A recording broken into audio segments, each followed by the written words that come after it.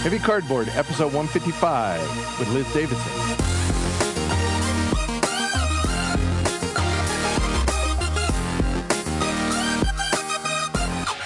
Coming to you from a theoretically very rainy Boston, Mass, and a very hot Atlanta, Georgia. When is it not hot there? Welcome to Heavy Cardboard, where we talk medium and heavy strategy, board games, war games, 18xx, and other related topics in the board gaming hobby. We're your hosts. I'm Edward. And I'm Liz from Beyond Solitaire. All right. So, Liz, like, you and I have known each other for a while, and you've been on the YouTube channel, but the folks on the podcast might not. I imagine if they're war gamers or they're solo gamers, they probably know who you are. But why don't you tell folks a little bit about you?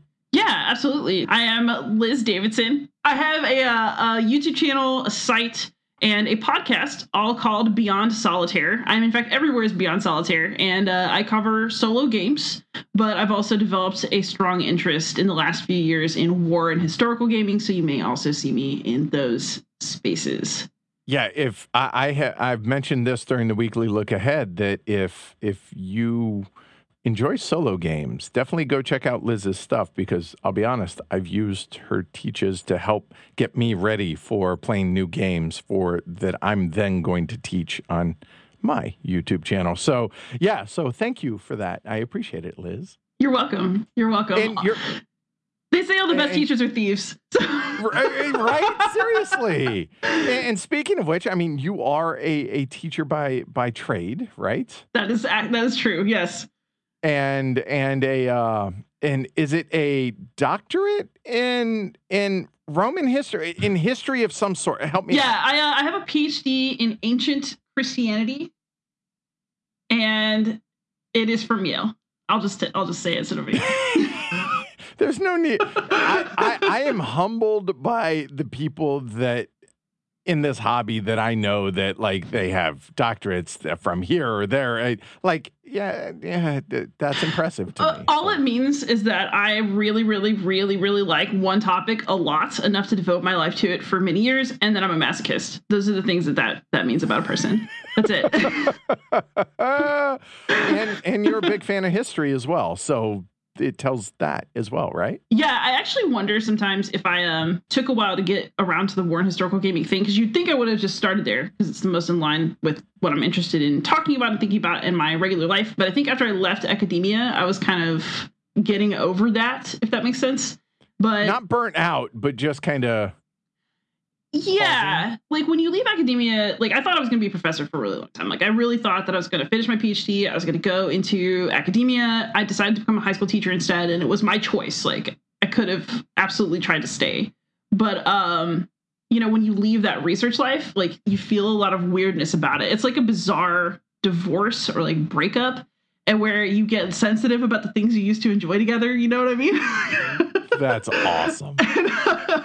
And so, it took me a little while, I think, to come back around. But then, like, all those research instincts and all the things that I learned, you can't actually keep them out of yourself when that's who you are. So everything's just kind of reemerged in this other way now. And I really enjoy talking about historical board games because it scratches that itch that I used to scratch by trying to write research papers or something. That's fascinating, and I think that's really well put. I think that's a really interesting way to look at it, like why you took a break from that aspect of it, and now why you enjoy it, because, like you said, it's part of who you are. It's what you're really passionate about. Yeah, you can't escape yourself. That's awesome.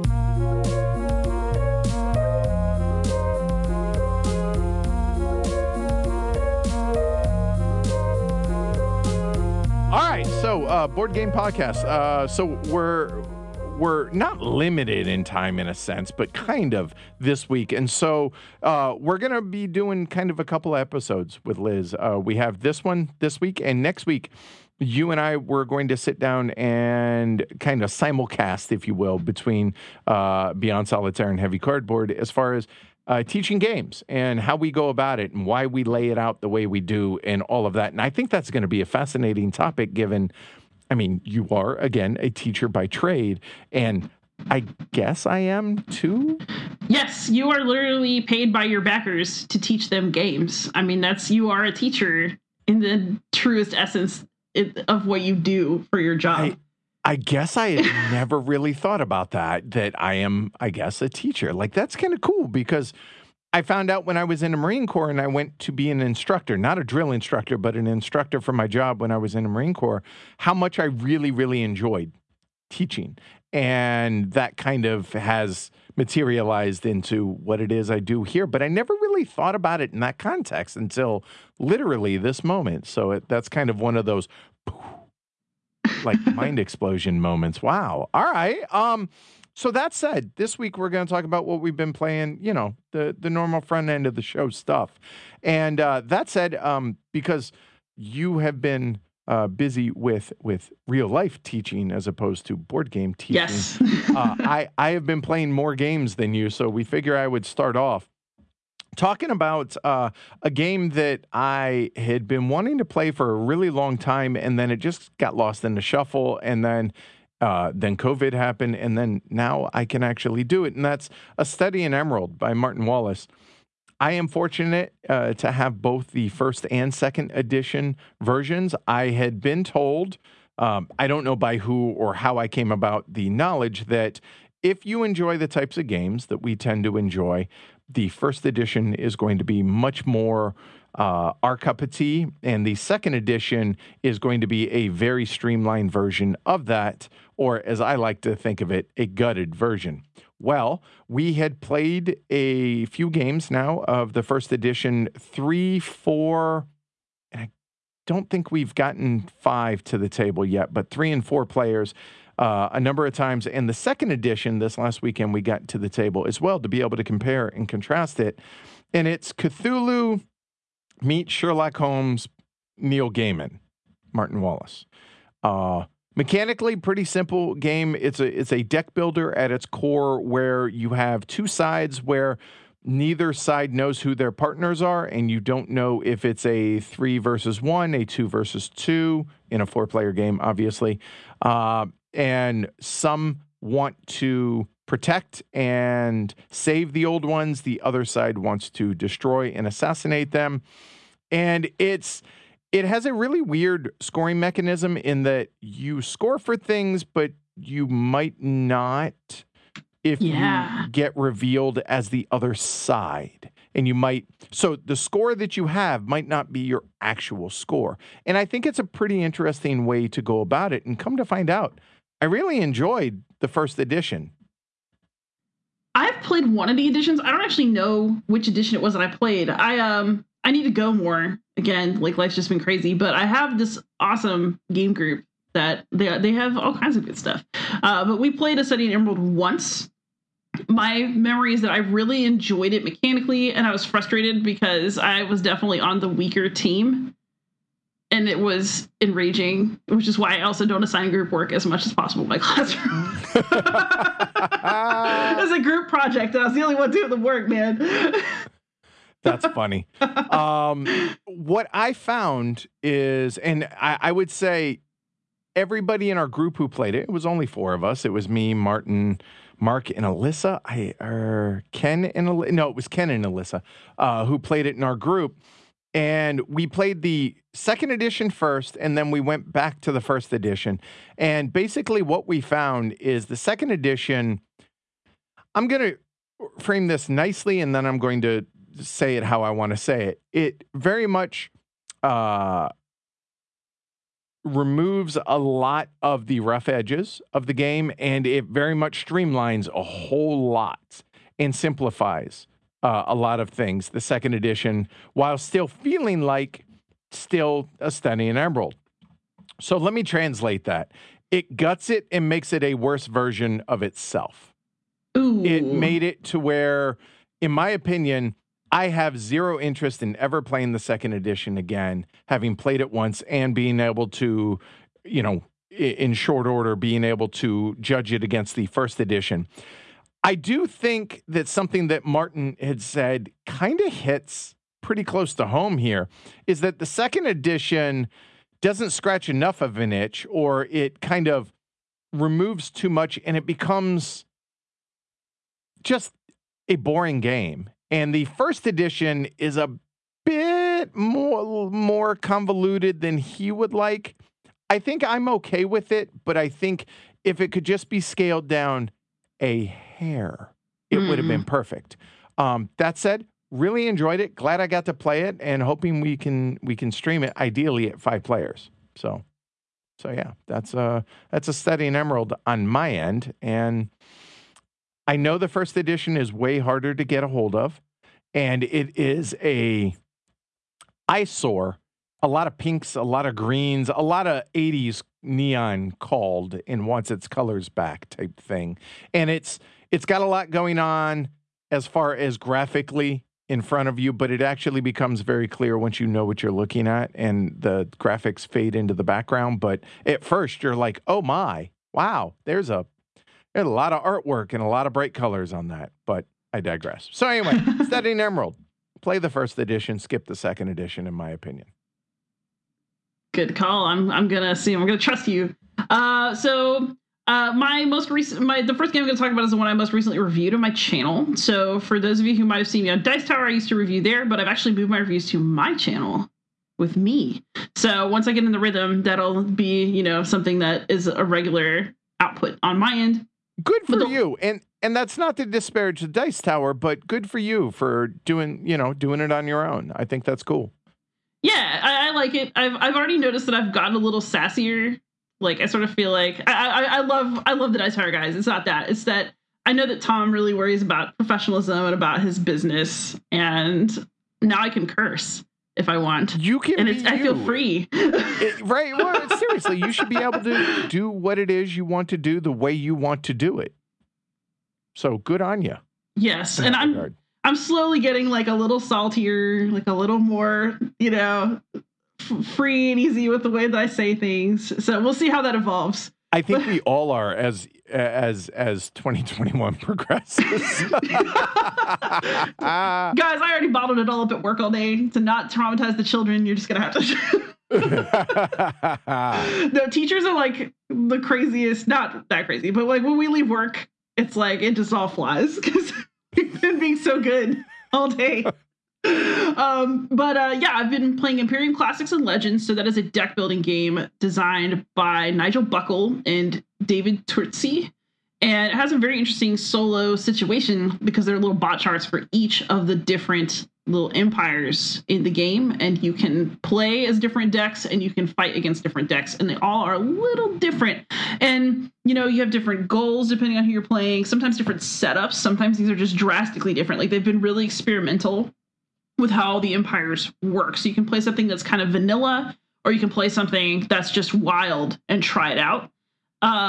The consequence to that, and I was open about this, is that the game is fun. I really like it. It is a mess sometimes. Like you need to check the errata on Board Game Geek. You have to. There are crucial errors for solo, especially that must, or you can watch my video, or anyone's video, because everybody's been fortunately mentioning it responsibly. But, one of the bots didn't work, so you have to get the Chin bot off of Board Game Geek. You cannot trust someone on the rule book.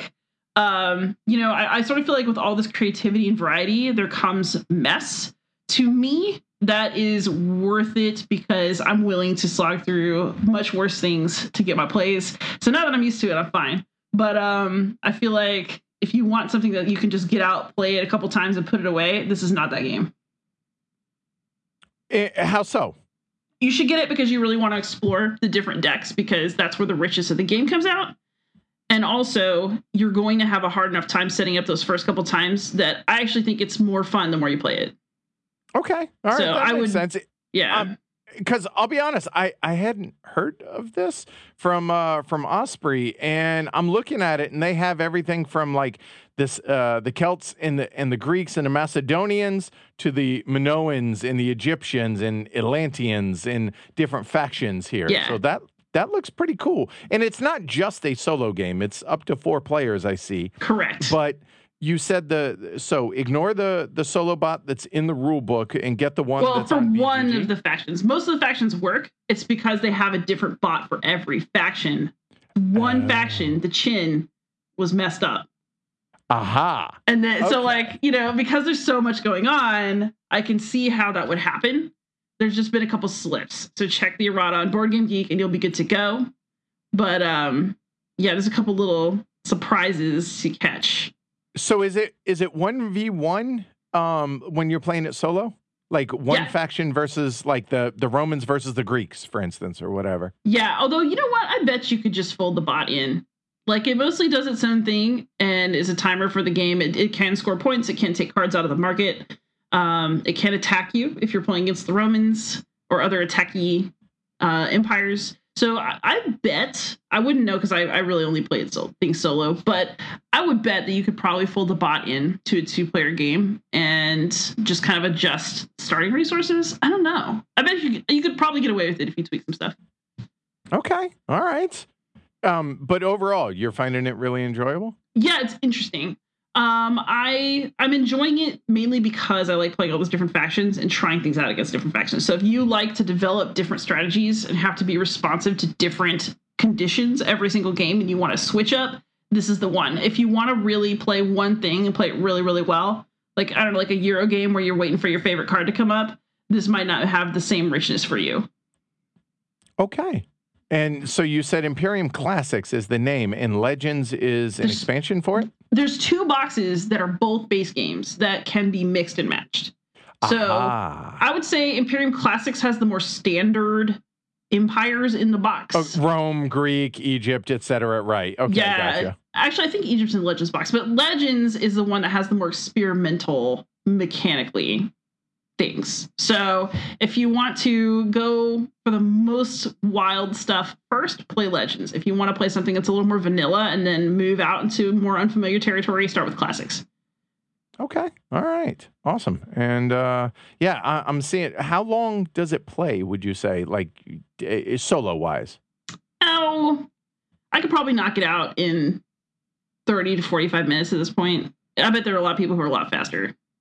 Oh, really? Okay. It doesn't take that long. Like you can, like all the board game like tutorials are really long because you have to really talk it out. But if you know what you're doing, like you get to the point where you kind of memorize the bot after a couple turns, you know what it does. You can just kind of breeze.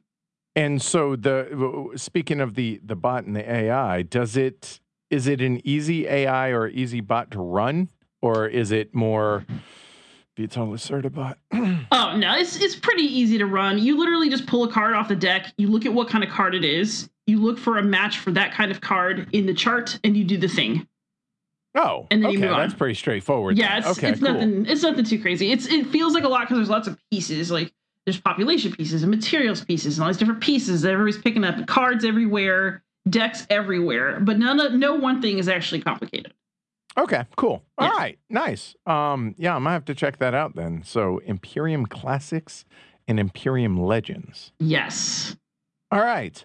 I'll hit the big one, I guess, kind of on my list here of what we've been playing recently, and that's Oath. So Cole Wehrle, I tried to explain what this game is in the last I don't know how you do. It's an asymmetric sort of everybody's going to have their own win condition game that is card driven and makes for some really, really cool stories. And I don't want to give anything away, but on that note of the really, really cool stories, we just streamed our second playthrough, or what we're calling Chapter 2. It's just the second game, and we're doing a little campaign of it. And there was a massive battle that went down, and an unlikely ending to that was compelling and made for a really good story. And just the more I play it, it's a game, the more I enjoy it. And I think the game benefits from playing with the same group of people repeatedly. And I feel like this is the type of game that I would totally be down for playing it once a week for a very long time. And I don't think I would burn out on that as long as I don't have to continually teach it. Not that it's hard. It's just, it's hard to understand what it is you're supposed to be doing. It's one of those games. And that is what I mean by a Cole Wehrle game. Like, the rules aren't terribly hard, and what you can do isn't terribly hard. It's what should I be doing? How do I advance my position? That's really hard.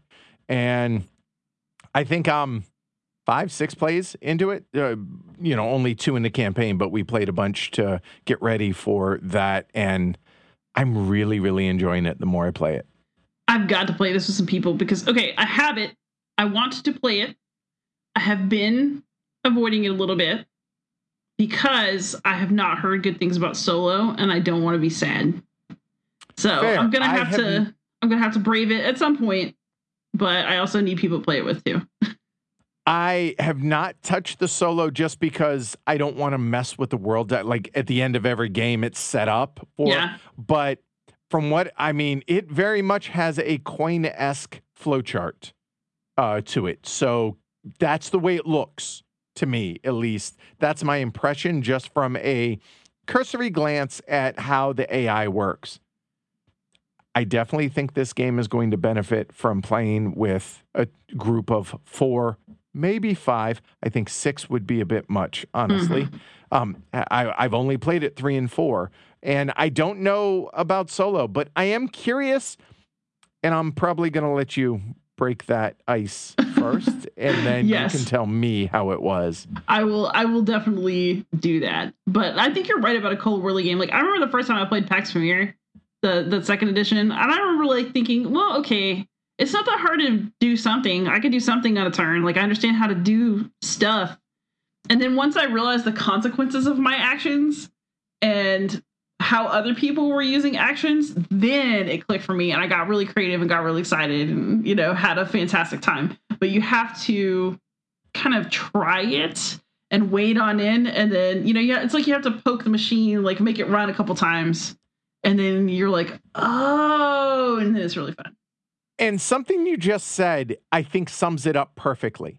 Cole Whirly's games benefit from players who want to be creative in the way they play a game. Yes, I would say that's true. And I think that's a really good way to sum it up. If you like being a creative player and thinking outside the box, then definitely check out his games. And yeah, but Oath, I'm enjoying far more than I enjoyed Root. Ooh. And that's not to say that I disliked Root. I just am really enjoying Oath far more than I thought I would, because I thought Root was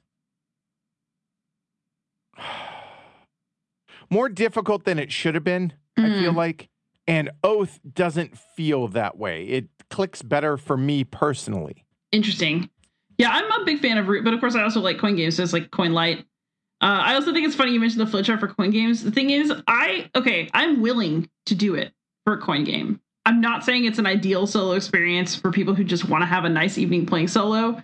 Right. But for a historical simulation where I want to think about different factions interplay, what that's saying about history and, movements of politics and people in a real setting, like I have a higher tolerance for bots that are that weight when I'm going to get something out of it that's kind of like an intellectually satisfying thing. If that makes sense. Whereas, it totally does. And the one that I keep going back to that I felt was unnecessarily complex was the solo bot of On Mars. And I agree with exactly what you had just said. Kind of, I felt that way about Comancheria, to where it's not a super easy bot to run, but it's a lot more involved than others, but not maybe at the level of a coin game. But that's exactly it. Like it rewards me with it enriches me with a rewarding experience historically that I'm a lot more willing to tolerate than I am in a quote unquote typical Euro.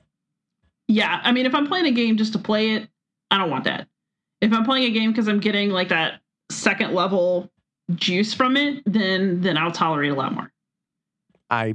Well put on that. So yeah, I don't know if Oath would be that as a solo experience, because I think the story that you get in playing it multiplayer is fantastic. Right. And I'm really, really enjoying it. But I'm apprehensive but hopeful about the Oath solo. Yeah. I need to get my to-do list is a mile long right now. But I'm feeling better. Like those first couple of weeks of school are like getting hit by a freight train. Of course. And so, this Sunday I was like, I'm going to clean my house. I'm going to do all this stuff. And I did some stuff until about 2, and then I fell asleep for like 4 hours. I think you're allowed to do that. I think that's okay. No, I'll sleep when I'm dead. I need so much more time.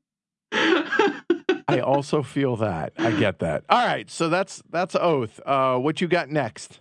All right, I will talk about Switch and Signal. So you cannot get Switch and Signal in the United States, and the rules are German, although somebody did put a translation of them to English on Board Game Geek. But it is, I think it's on Tabletopia. Anyway, it's a delightful cooperative train game that is designed by David Thompson. David Thompson. Yeah. Yeah. As you know, David Thompson is my buddy. So like he sent me a copy, which is how I have it. But it is really, really fun. Actually, you're literally just like adjusting switches to open up tracks for trains to be able to get in and out of different cities in Europe, or I think that there's an American side. And so you can like, you're going to pick stuff up, you're going back to the main station to drop it off. And you would think that that's really simple, but it totally is not, because you're running out of time, and like the movement rules for the trains are just difficult enough to make things frustrating. You have to plan it out. And it is delightful. I really like it. It basically works the same solo as it does cooperatively, which is also really cool. Like, it's just a very efficient game in that sense. And I actually think that it's a keeper in terms of like, I would play it with my parents. Actually, David Thompson designed to play with his parents who love train games. I would play. I love his parents now. Just to be clear, yeah. I would play it with students. I would play it with, it's one of those games that is brain melting, but not because the rules are hard. It's because you're really trying to figure out what you're supposed to do, and you're like, oh god, like what is this? What plan is going to work? Like a die roll could get me, because you have to roll dice to see how far some of the trains will advance. Sometimes they move against your will, and you're finding out how far. And so, there's a whole lot of little things that can throw you off, and that makes the game difficult, but the actual gameplay is super, super simple. How much does the randomness play a part in this? Like, as far as is it something that you can do a pretty good job of, mitigating and preparing for type thing? There's a couple helpers who can bail you out of some stuff. And in terms of mitigating preparing, I mean, the trains are where you put them. You're the one who failed to move the signal or the switch. Like you're the one who didn't do it right. So like, it's really about your timing and being aware spatially of what's going on the board. So like, yeah, I guess randomness could screw you occasionally, but it's really more about your own bad planning and you being like, oh god, I should have done that thing. I should have moved this elsewhere. Like, oh, I missed that track. And awesome. That's what I like about it. now I'm championing at the bit to get a copy of this. I'm looking at it on BGG, and it's not something that would have ever hit my radar other than, trains. Yeah. But yeah, hearing that, yeah, this looks deceptively family-ish, right? It does. That's what I like about it. But to hear that it still, is a brain burny, oh, that's really good type game. Yeah, now I need to get a copy of this for sure. And the Euro side is easier. Flip it to the other side, and it's like, oh, America, no. So what makes it harder? Just this timing and making sure that you're getting trains in and out in the right ways. You have a limited amount of time to get back. So it's just like the way the space is laid out. It's just more challenging. Actually, okay. I'm looking this up because I think David got nominated for a Spiel des Jahres award for this. He did. It's a Spiel des Jahres recommended. Nice. So there you go. All right. Well, yeah. Now, Switch and Signal on the list it goes. Definitely. I actually really, truly, unabashedly recommend it. I need to actually make a review video, but I like it a lot. All right, yeah, do that. And the fact that it's it's unavailable to most Americans, I love it. Yeah, go ahead, twist that knife to all of us. Yeah, I mean, we have a unofficial rule that we mostly only talk about games that are impossible to get. So no, this totally fits in with that. Totally. Basically, I always feel bad about games that other people could not get. And I don't, I don't, because reprints happen and because there are a ton of games out there and not everything has to be the hotness and not everything has to be the latest, greatest. That's true. But I also feel like when you put a review up, people expect that if you liked it, that they should be able to go get it. And I disagree. I think we're adults, and I think people can, if it hits right in square in their wheelhouse, then they'll go get it if they want. I mean, let's face it. This is the board game hobby. We're not solving cancer. This is not medicine that is required for anybody's survival. It's board games. But if there's something that really hits somebody, then you find a way to get it. You can get it secondhand. I guarantee you can get it. It's just a matter of, well, usually, unless it's super obscure, like there are only 12 copies made or something crazy.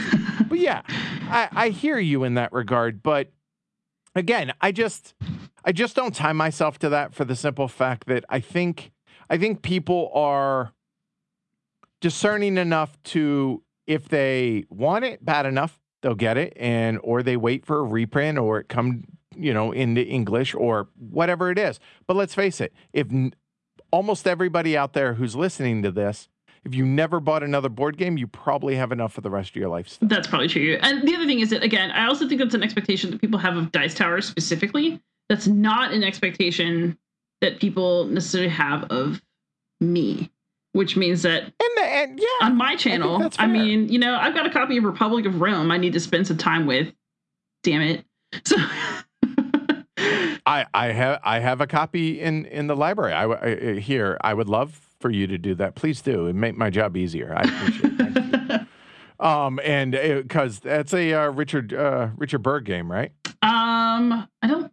You know what? I don't even remember. Is it? I just know that it's a game that's about Roman politicking, and that's up my alley. It's just something that it takes a while to pick the game up. I've never really had the time because I've always felt like, well, I have this review copy pile. I need to make sure I'm doing things that, like I was split for a while, and now it's like, oh, well, if I want to just take a break and cover, I don't know, B-17 Queen of the Skies, there's no reason I can't. And so that's liberating. Yes. You know what I mean? I'm kind of going to get. I totally get that. And I fell into that there for a little while, and now I'm getting away from that a bit to where less about what I have to do or should do and more what I want to do. And I think media benefits from that, which then therefore the viewers and listeners benefit from that more as well. I was wrong. It's Richard Berthold. It's a Don Greenwood and Robert Haynes game, Republic of Rome, from 1990, or at least this version. Yeah, I think the Valley game. I have an old I think is it an Avalon Hill edition that I have? Yeah, Avalon Hill is the original. Yeah, I've got that. I got it on eBay.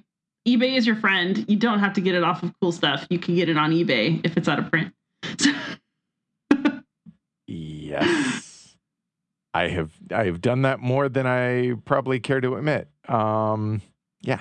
And yes, it is old school Avalon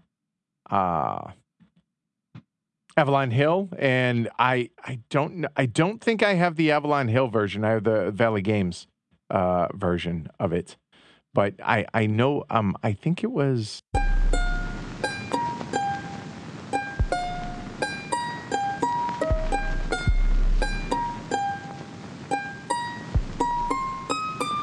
the game that I was thinking of was The Rise of the Roman Republic, as well as and maybe it's not a sibling game to it, but Carthage, the First Punic War from Richard Berg.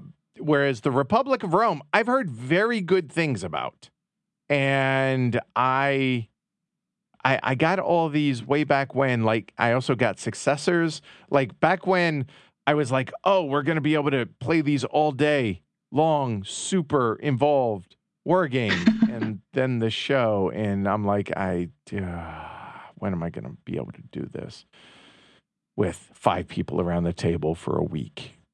But that said, please, Republic of Rome, make it happen. I have so many projects that I just want to make happen. Honestly, I wish that somebody would just pay me to exist for a year so I could do all the projects that I want to do. Like, if I could just not have to work, I would love to do a really strong coin teaching series. I would love to do there's just so many things that I want the time to do. And it kills me sometimes. I think about all the things I don't have time to do. Well, next summer, if you want to take a week, come on up here, get out of the heat from Atlanta, and let's make something like that happen. Or I could just facilitate and you do it. I think that would be awesome. I guarantee people would love that. I mean, just floating that idea out there. Just saying. It's on the potential calendar. All right. So moving back into games that don't get a lot of run, aren't the latest, the hotness or anything like that, but a game that we played recently, and I guess by the time this airs, will have recently streamed yet again. We streamed it a few years ago. Is a game called Quebec, or Quebec but Quebec. It's designed by a couple of Quebec natives, and I'm going to butcher this. I apologize, but Philippe Bedouin and Pierre Poisson Marquis. I mean, if those aren't, Quebec names, I don't know what is. But it's a old school Euro in a sense that it spans the history of Quebec City over 4 centuries, and mechanically very simple in the game. It's very much a cube pusher in that regard, but has a really, really clever scoring mechanism where you score one area and then whoever had the most in that area, everybody scores 1 point per cube that they have in the Citadel. And then whoever has the most cascades half of their cubes to the next scoring area of the 5. Then everybody gets a point per cube. Whoever has the most there cascades half, so on and so forth, all the way down. And it's just one of those games that just feels good and feels fulfilling when you play it. It doesn't, I guess theoretically it tells the story and it has the historical buildings of Quebec as throughout the centuries. Not being that immersed in the history of Quebec, it is not as compelling to me in that regard because it very much feels like a Euro in many ways. But it just feels good in what you're doing, and the game is just really enjoyable. And so we played it Saturday, and we were like, yeah, let's play this some more. Let's stream this. So we're streaming it tomorrow night, or as you hear this, earlier this week. Have you ever played this? I imagine not. I have not, although I actually did see it at a game store while I was on a school trip a couple years ago, back when I worked for a private school with students to Quebec, and that was fun. I was like, oh, I should get this while I'm here, but I just didn't because I didn't want to carry it back. It's not a small box, Yeah. and it's probably bigger than it needs to be, that whole deal. But yeah, it's originally came out in 2011. I think it would. When we first streamed this 2-3 years ago, we had talked about how much this game would benefit from a reprint. It is very garish in the presentation with the colors, and I think the graphic design could definitely use some work. Yeah. So it could use an update from 10 years ago, 11 years ago when it first came out. And you know what? One of the designers, when we streamed it, was on there and said that they would love to have it reprinted, and I think it would do well. I think it's one of those, how some games just feel like classic old school Euro, but in a good way. Yeah. That's what this does. This really does feel that way. And man, every time it hits the table, I'm like, we should play this more. It's one of those games. So really enjoy it. That's really nice. That's right. My strongest memory of Quebec actually is taking kids to a game cafe called La Revanche. They were supposed to be working on their French. So we made it through, I had to pass a French reading exam for grad school. So we made it through a game of Tales of the Arabian Nights in French together. That's impressive. It was really fun. Because it's all narrative. Right? Yeah. I mean, so we had to get through the flavor text. Tales of Arabian Nights. That's awesome. Really cool. I love that that's your most vivid memory of visiting the city was taking kids to a game cafe. That's awesome. Yeah, well, they talked about what had happened at the game for the entire rest of the trip. A mission accomplished then, right? Well done, you. Only a couple of them had come out and everybody else wanted to stay in, and then everybody regretted not going. That's awesome. Hey, should have come. Exactly.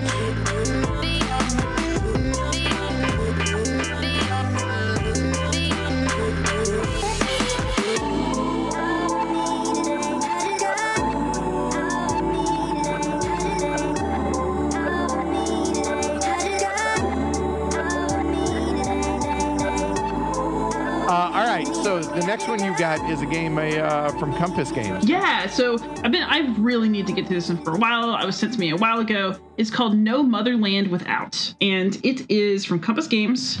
It is designed by, my computer is on the box, Daniel Bullock. There we go. Who is very nice. And it is a Twilight Struggle light that is centered on North Korea. And it takes you through the different eras of, tyrannical dynastic rule there. And you basically are playing as, the North Korean side if you're playing solo, which is actually quite interesting. So you're trying to block defectors from getting away. And that's dark. It's really dark. It's really dark. And, I actually ended up reading a lot about North Korea, inspired by this game, because I wanted to, understand better. And it is, it's rough. It's really, really rough. There's actually pictures of real people on the defector board. So as you are kind of doing the push-pull and trying to keep people in the country and trying to build up your infrastructure while, keeping, trying to improve your reputation in the world against the United States efforts to, bring you down, you have to do horrible things. And it's a really fascinating gaming experience. I'm not sure that it's the best game mechanically I've ever played in the whole world, but the subject matter is so good. If you want to, I'm looking at that picture of the actual. Are these defectors or are these just Well, I think they might be pictures of actual elite North Koreans who basically, we know that the dynasty in power would kind of cycle through, and when they didn't need people anymore, they could get just disappeared. So, wow. A lot of elite cleanouts happened or have happened between rule changes in North Korea. And I'm looking at this, and I think this, more than anything, it brings to question then, and this isn't judgment or anything, because I am fascinated by stuff like this. Right. That our hobby can force us to look at these situations and put us in uncomfortable situations. And so as the solo, you say you play on the side of North Korea. So how far removed is that then from a game being a soloable game where you play on the side of the Nazis or on the side of the Mongols or the side of, the Russians, during some really horrific periods of history? Yeah, I asked myself that question. And I think in this case, because North Korea is so understudied and it's so, I think, hard for Western people to identify with, I think that also is different. Does that make sense?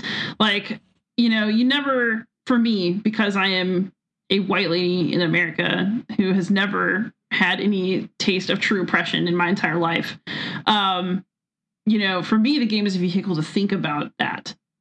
Whereas it's very hard for me to identify with, North Korean governments and that sort of structure, because I have no map for it at all.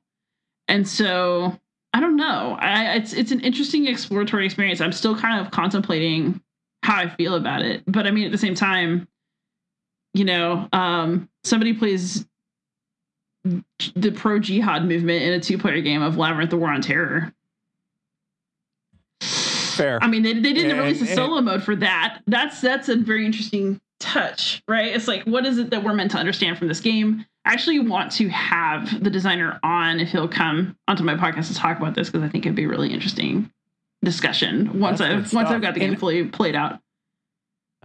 I love that these type of questions and these type of topics can be breached in this hobby now, right? Yeah. And they can be approached in a manner that isn't glorifying, on when you're on the wrong side of history, let's call it, but also makes you feel very uncomfortable in some of the things that you're doing, and doesn't shirk that and put a cartoon face on it, so to speak. You have to actually look at somebody's real face and be like, ooh, Oh, and I think that. So I'm very much of the. I mean, okay, if you listen to my podcast, I'm a wildly liberal, progressive person. This is true, but I'm also a very hardcore free speecher. My parents are both media, and I take the right to express thoughts seriously. And so, I think that games, if they're sensitively done, if you're clear about what you're trying to do, if you are, you're going to get criticized, I think, for making things that people have a problem with. Like every art piece a person creates is open to criticism. And I think that that's something that we're learning as a community of people who are usually very tight knit. Like as the hobby expands, you create art, you get criticized for that art. At the same time, but at the same time, art's job is to make you feel. Yeah. One way or the other, right? So I'm pretty open to a lot of experimental gaming scenarios. There are things I'm not comfortable with, and there are things that I don't think that something like Scramble for Africa should have made it to publication. I think that pulling that was the right call myself.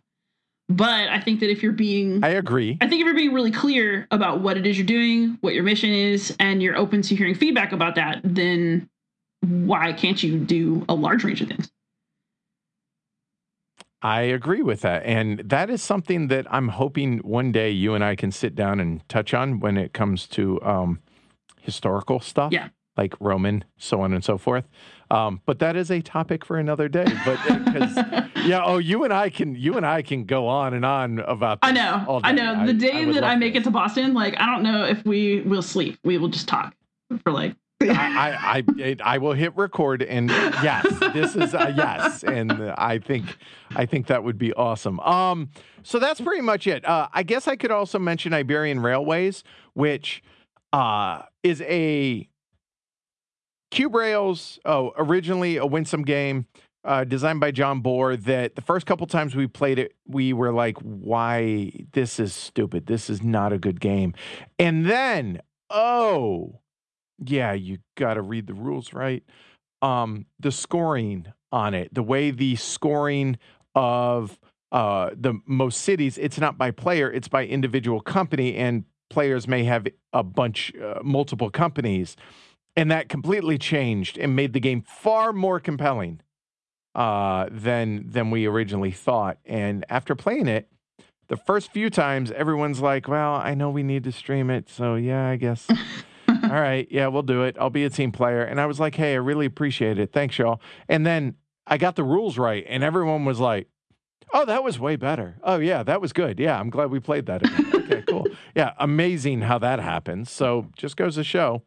Everybody makes mistakes on that. But yeah, Iberian Railways, I enjoyed it far more than I thought I would, because that subtle scoring difference made such a massive difference in the way you approach the game. So well done, man. Nice.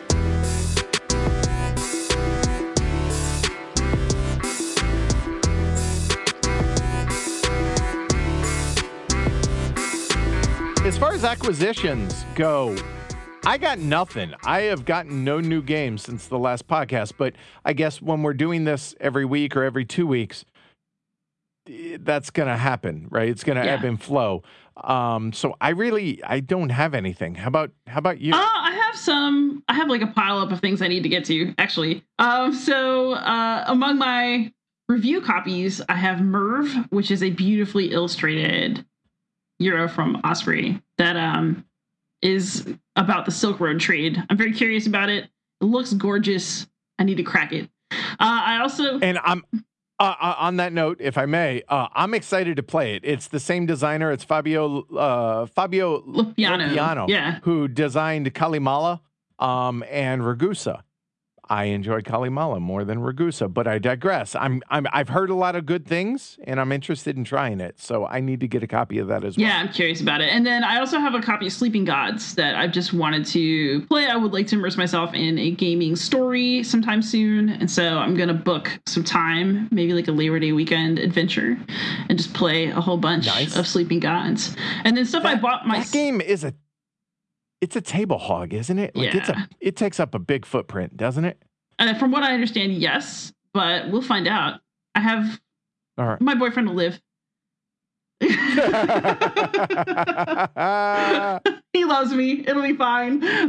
Hey, that's how it should go, though, right? Hey, support your hobbies. That's okay. That's all right. Indeed. And then things that I actually bought myself, I don't buy as many games anymore. It is true. But I did pick up Agropolis because I loved Sprawlopolis, that little 18 card game from Button Shy. It's so smart, such a little brain burner. Love it. So I'm really excited to try the sequel. And then I also have gotten copies of Lost Ruins of Arnak and Under Falling Skies that are crying for attention. So Lost Ruins of Arnak, solo-wise, I enjoyed it. I think I've played it 3 times now. I think I'm all set. I think I'm good. But I enjoyed it. It was good. Under Falling Skies, funny you mentioned that. I have had a copy of that and also need to get that on the show and need to get it played.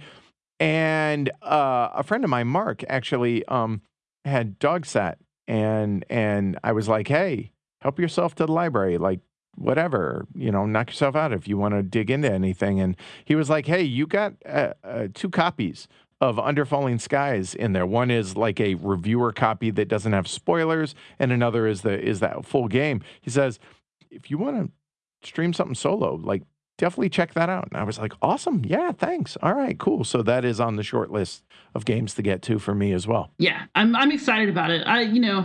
It's sometimes I get burnt out and just have a hard time, like with the churn of like learning yet another game, preparing to fill yet another game.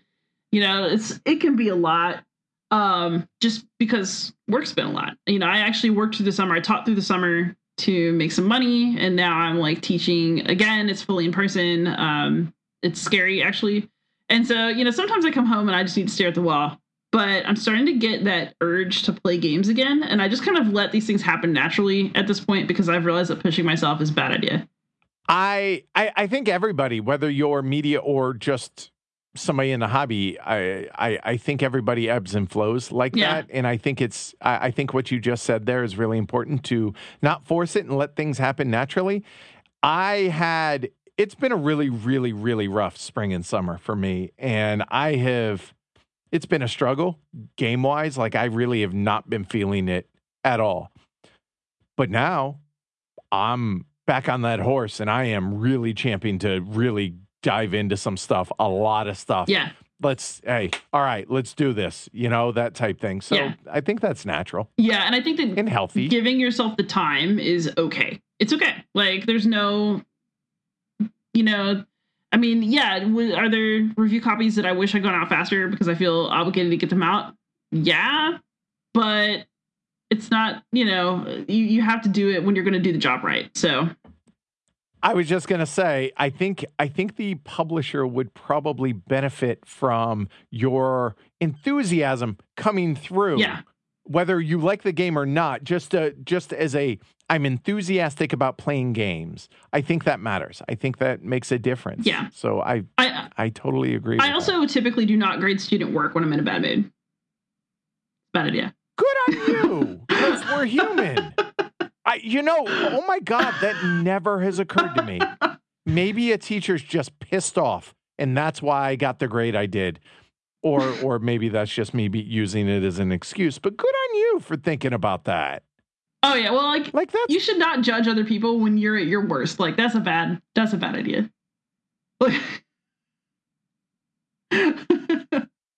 love that. I never would have thought, but it seems so obvious now that you mention it. But good on you for realizing that, having the self-awareness to do that. I also, if I'm pissy, I will not film the game review, then I'll wait a day. Because even if I didn't like the game, I feel like the feedback is the important part. So you have to deliver the feedback in a way that somebody can hear, as opposed to like a way that feels like scratching your rage itch. It's not. I'll be honest, I have not done that on 100% level. That's all I'm saying. But I strive to, so I feel you on that.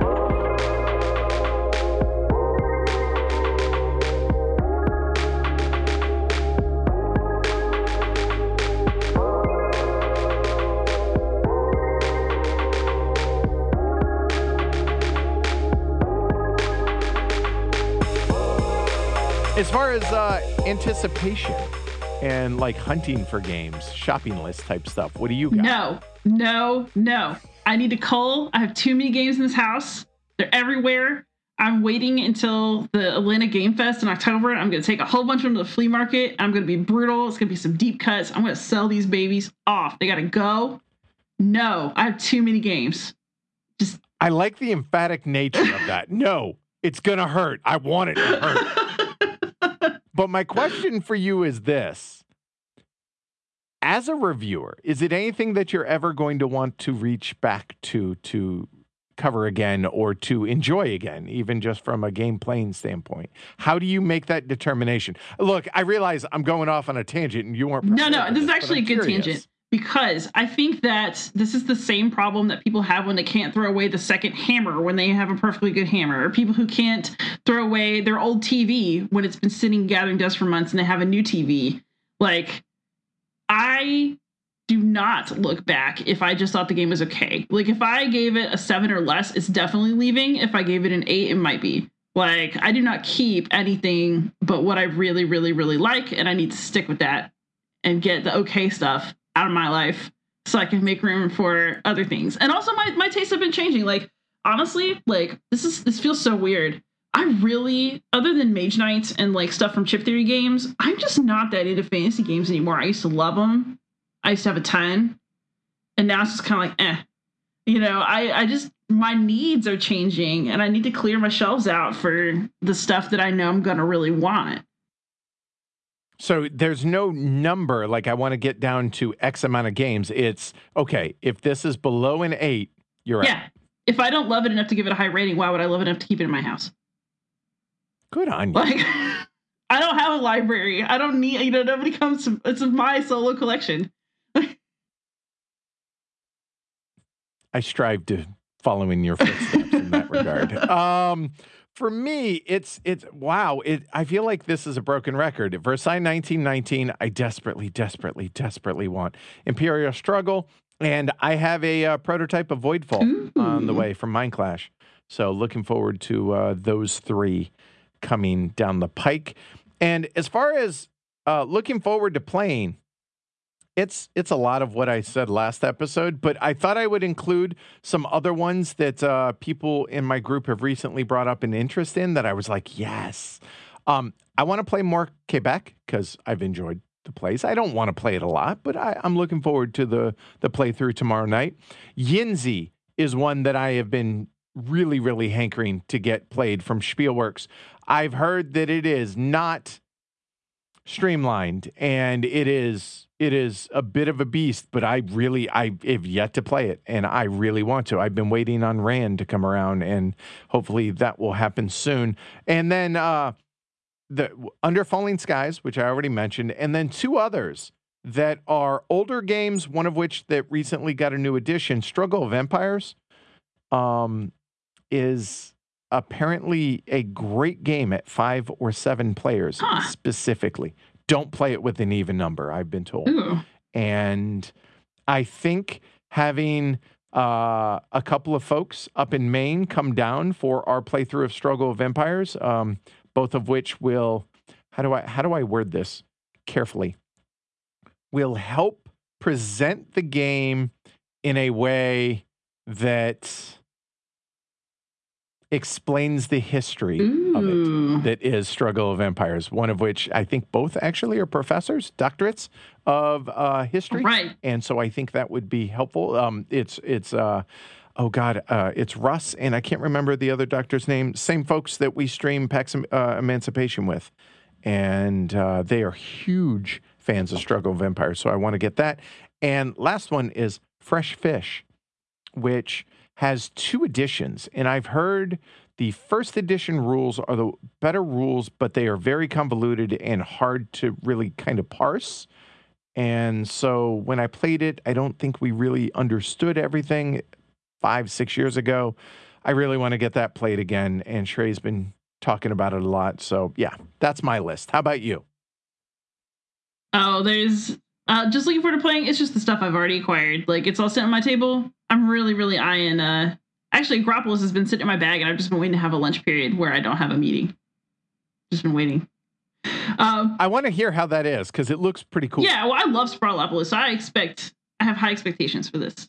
Very high. Okay. Also, you have to do me a favor. You have to cover Imperial Struggle and Struggle of Empires in the same week and just wait for the confusion to unfold.